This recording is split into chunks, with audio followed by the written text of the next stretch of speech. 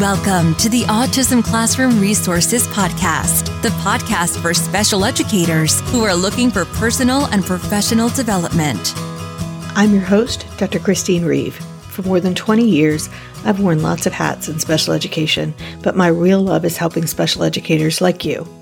This podcast will give you tips and ways to implement research-based practices in a practical way in your classroom to make your job easier and more effective.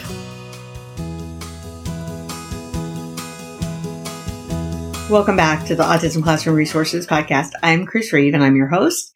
And we're in the midst of a series looking at how we take all those elements of instruction that I talked about in episodes 180 through 186, and we put them together into specific kinds of intervention.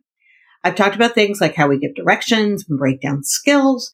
And if you missed any of those episodes, you can grab them by going to autismclassroomresources.com/episode 180 or 182, etc. And last week I talked about discrete trial training in episode 189.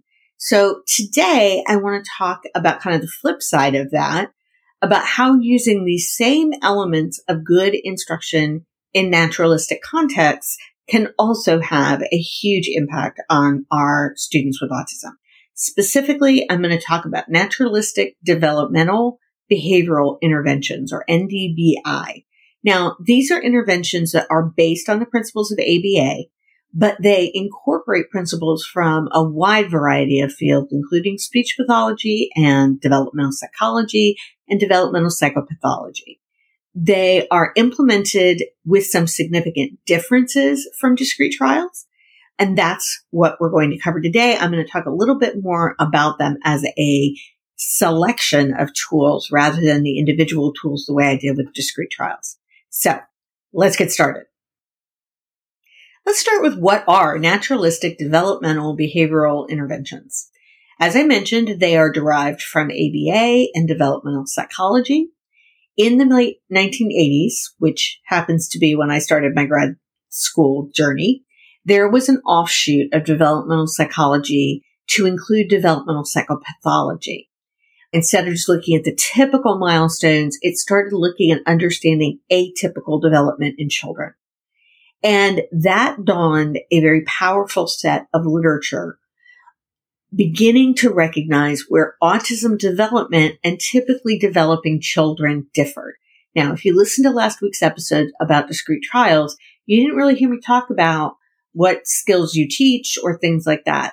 They weren't really grounded in the early days in early intervention principles, basically because we didn't have any early intervention principles back then, but also because they really didn't take into account the developmental component. So developmental psychopathology looked at recognizing where autism development and typically developing children differed. And that allowed us to really begin to talk about some of the key markers that we all now know as deficits in imitation, difficulty orienting to others in a social manner, social or affect reciprocity, or responding to emotional cues. Those are elements that we now recognize as being key elements in a diagnosis of autism. But back in the early days, our knowledge wasn't that skilled. We weren't getting down to the level of those really young kids and those really specific pivotal behaviors. So what are NDBI? Researchers started to look at family videos of early childhood of children who had been diagnosed with ASD. And because of that, we began to have a better understanding of the impact of ASD on a child's development and how that identified some very early precursors that are linked to socialization and communication. Two of those hallmark areas for an autism diagnosis are socialization and communication. So this brought together the integration of developmental psych and science and behavioral science, or ABA. And simultaneously, because we had more research on what made up the characteristics of autism as children were younger and we had better technology, we also began to diagnose autism earlier and earlier. And we have technology now that can begin to screen children in infant and toddler stages very effectively, more effectively than their pediatricians who are evaluating using screening tools. And Jerry Dawson and her people at Duke University have been working on that, and it's really, really exciting.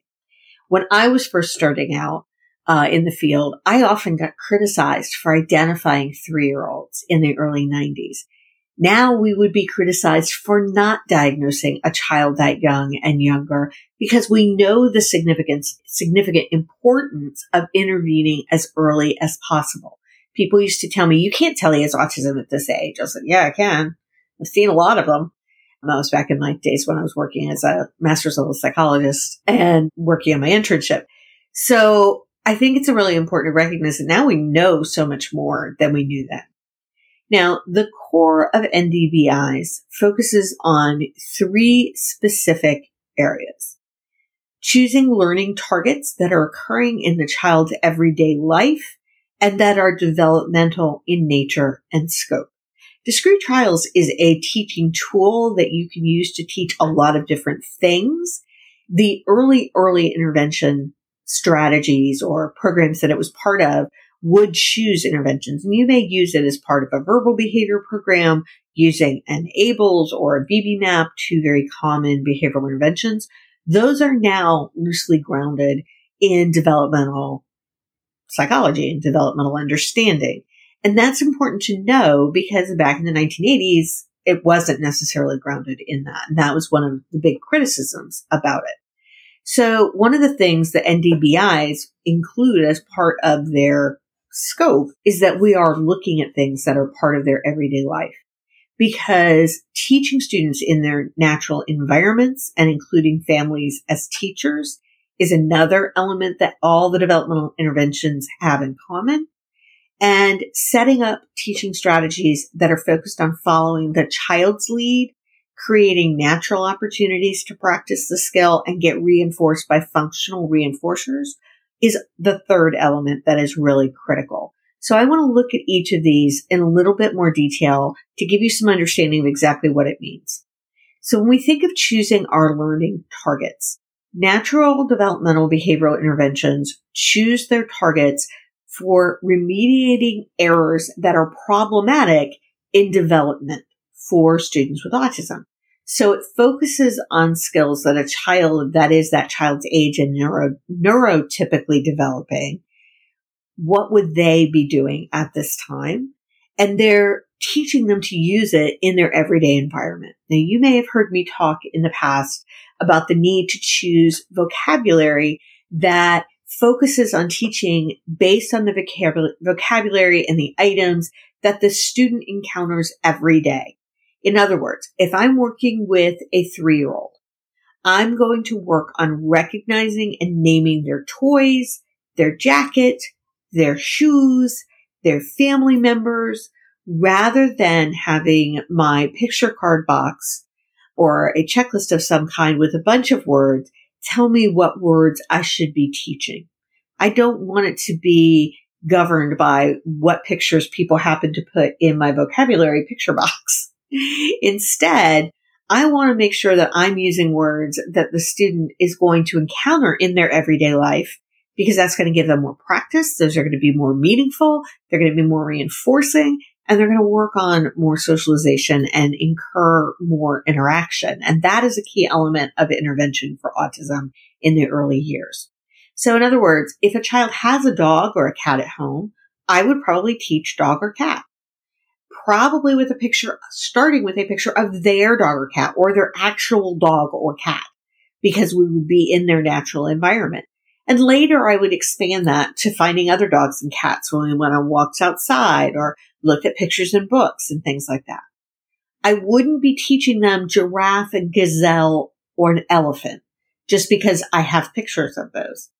I also wouldn't be looking at probably teaching cow, horse, and chicken if they don't live on a farm or in a place where they might have those things. If they live in a city where they don't see those every day, that's not going to be the focus because that's not part of their everyday life. Even though those are very common themes in early childhood, like preschool programs talk a lot about farm animals, they aren't items that the child is likely to come into contact with every day. And it's not going to be something that they're really going to practice in their natural environment.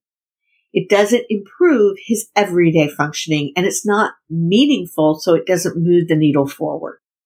And we can get to all of those other things later, because I'm not saying we're never going to teach those things, but we want to start with the things that are relevant to their everyday life.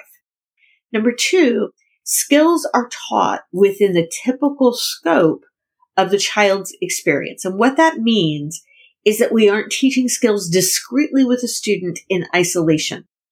Instead, we're teaching them in integration with their natural interactions and daily routines with multiple people and multiple materials. So this essentially means that we're integrating generalization in at the start. If you remember last week when I talked about discrete trials, I talked about how we need to make sure that we reach the point of generalizing students' skills once they've learned things in discrete trials. In naturalistic interventions, we're focused on teaching the skills in the environments and the situations where they will initially be used.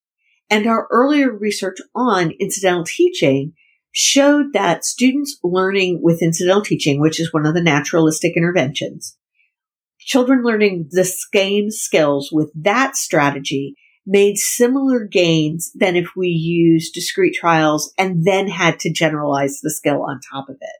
So children who learned a skill with discrete trials may have mastered it, and I say that with quotation marks around it, more quickly than they did when they were taught a similar skill with incidental teaching. But when we looked at generalization and whether or not they could use that skill in their environment on an everyday basis, the students had about the same instructional time to master it with that criteria. So students using discrete trial may master a skill faster, but then need generalization add on. Students using incidental teaching may take longer to master it, but when it is mastered, it is also generalized. So in other words, the time is pretty much the same. It's just a matter of how you want to program your instruction. In addition, NDBIs focus on specific skills that are shown to be pivotal. And I use that word because one of the types of naturalistic interventions is pivotal response training, which is based specifically on that element. It's looking at skills that are pivotal to children with autism's development. And they're pivotal in the sense that they open doors for more skills. So let's take joint attention just as an example. The use of eye gaze, gestures, and language to share events and experiences with others is what joint attention is. It's the typical 2 or 3-year-old who points at the airplane in the sky and looks at his mom and says, "Plane," and then looks back at the airplane. He's getting her attention and they're sharing a moment in a sense. So sharing those experiences and events with others is a pivotal skill that many students with autism, or most students with autism, don't have. But it is a skill that engenders, that encourages a ton more interaction from the person around them to engage them in more interaction. It's a pivotal skill once they begin to develop it because it leads to more social interaction, more sharing of experiences, and ultimately that means more opportunities to learn because it shares their learning with someone else. It initiates with other people, which gets more interaction from those people. So it starts the child recruiting their own learning instead of waiting for someone to come and present the direction to them. Imitation is another pivotal, critical tool. Being able to imitate others means that you learn by watching your environment and doing what others do. Think about how much we all do that so often. You go into a new social environment, you're not really sure how you should act, so you look at the people around them. This is a very typical skill for neurotypical kids. And all of us, we all learn that way. So that is another pivotal skill that they focus on. Natural behavioral interventions also set up teaching strategies that are focused on following the child's lead, creating natural opportunities for practicing skills, and get reinforced by functional reinforcers. So let me break this part down just a little bit more. That means that typically NDBIs are creating opportunities that are similar to those that occur in the child's everyday environment. We aren't teaching skills in isolation. So if I'm teaching play skills to a preschooler, we're teaching it within the kitchen or other play areas of the classroom. I'm not pulling the play materials into a separate area and teaching them with just me. I'm doing it in the environment where they're going to use it. In addition, if we're using the language that's relevant for that context, the materials that are relevant for that context, they're learning that skill in the place where they need to use it. It expands where we're teaching. And it's also one of the reasons why I don't typically have an activity on a classroom schedule that's called IEP time. Because skills that we're working on with students with autism and also many of our students with developmental disabilities and delays need to be taught throughout the day in order for them to be used throughout the day. Our students need to generalize these skills. So discrete trials may be part of our program, but I can't imagine making it all of our program at this stage, given what we know. We need to create natural opportunities for our students to communicate or name something. So when we're out on a walk and I see a red rose, we use it as a time to practice finding the things that red or labeling something that's red. More specifically, and even more importantly, we're creating opportunities based on what the student shows their interest in. So this is recruiting their motivation to work for what we want them to learn rather than us deciding what the reinforcer is.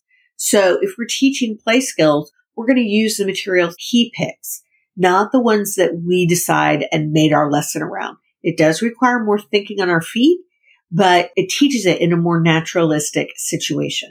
That means we have to be flexible and we have to be ready for that. Another element of this characteristic is one that for many of you probably already do this, but it relates to using functional reinforcers. Now, functional reinforcers mean that the student is reinforced by the natural outcome of the skill or behavior that they just demonstrated. Now, ultimately, this does mean that when a student does a math problem right, we want the outcome to be, good job, you got it right, or you got 100 on your test. We want that outcome to be reinforcing. Not all of our students are starting there, clearly.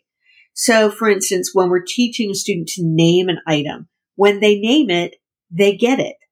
So naturally, we're going to start by naming the items that are most reinforcing for them.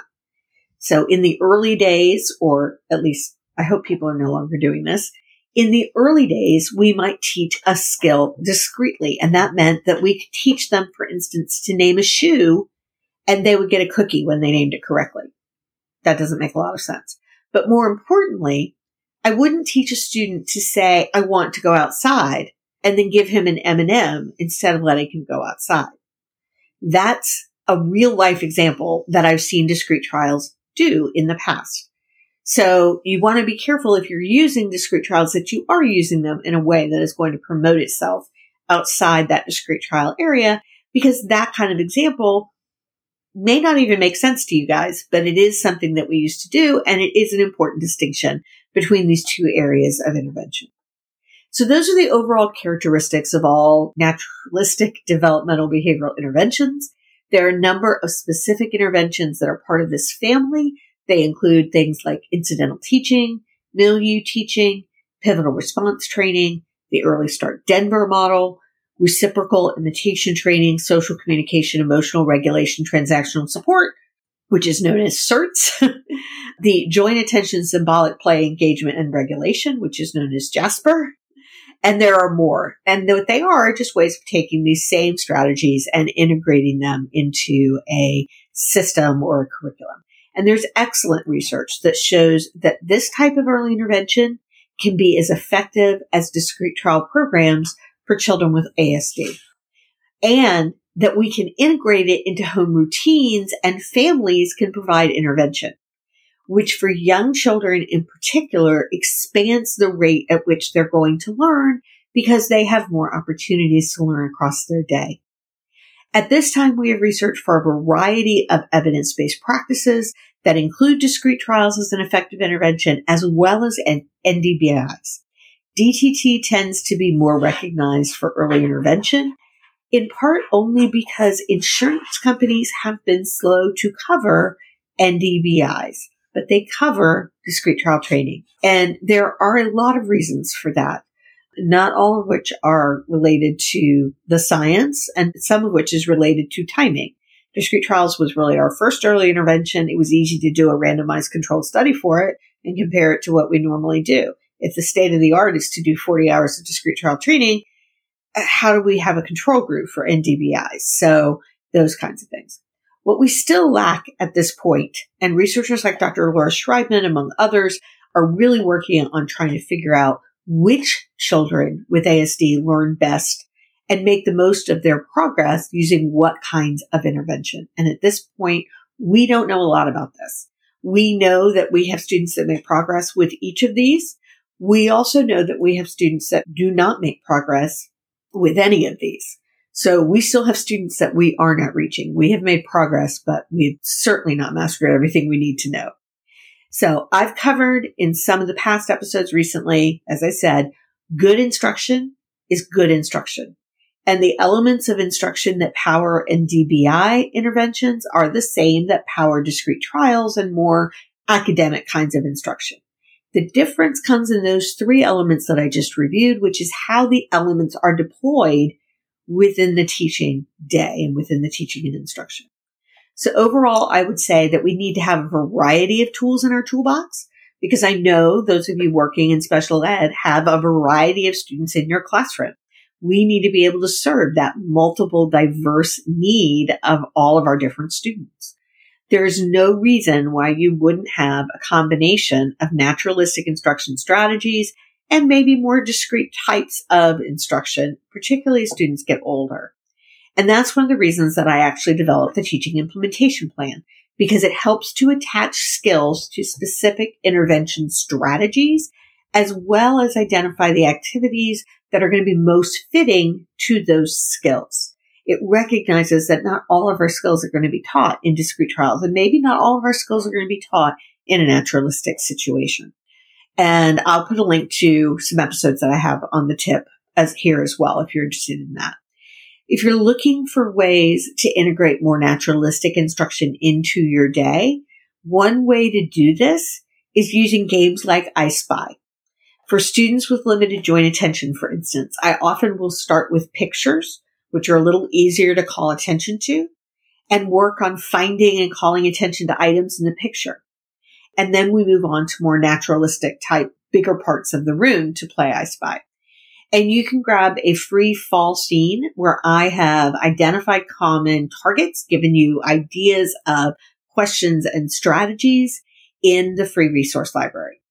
I also have a couple of toolkits for this in my store, which I will link in the show notes as well. I developed the I Spy activities initially as a learning tool for distance learning during COVID, but you can really integrate it into your instructional environment in the classroom in a morning meeting activity or in a small group or a one-to-one session. You can use it as a starting point and then move from using the pictures to doing that same activity out on walks or out around the play area or other naturalistic instruction environments. I hope that this gave you a good understanding of what goes into naturalistic developmental behavioral interventions. I will be back again next week and talking about some different specific life skills instructional strategies that we can use. If you enjoyed this podcast, I really would appreciate it if you would go over to Apple Podcasts and leave a review about your thoughts about the podcast. That helps me to reach more people and share more information with teachers and get essentially a little bit more training out there, I hope. So I will be back again next week with a new episode, and I'll talk to you soon. Thanks so much for listening to today's episode of the Autism Classroom Resources Podcast. For even more support, you can access free materials, webinars, and video tips inside my free resource library. Sign up at autismclassroomresources.com/free. That's FREE, or click the link in the show notes to join the free library today. I'll catch you again next week.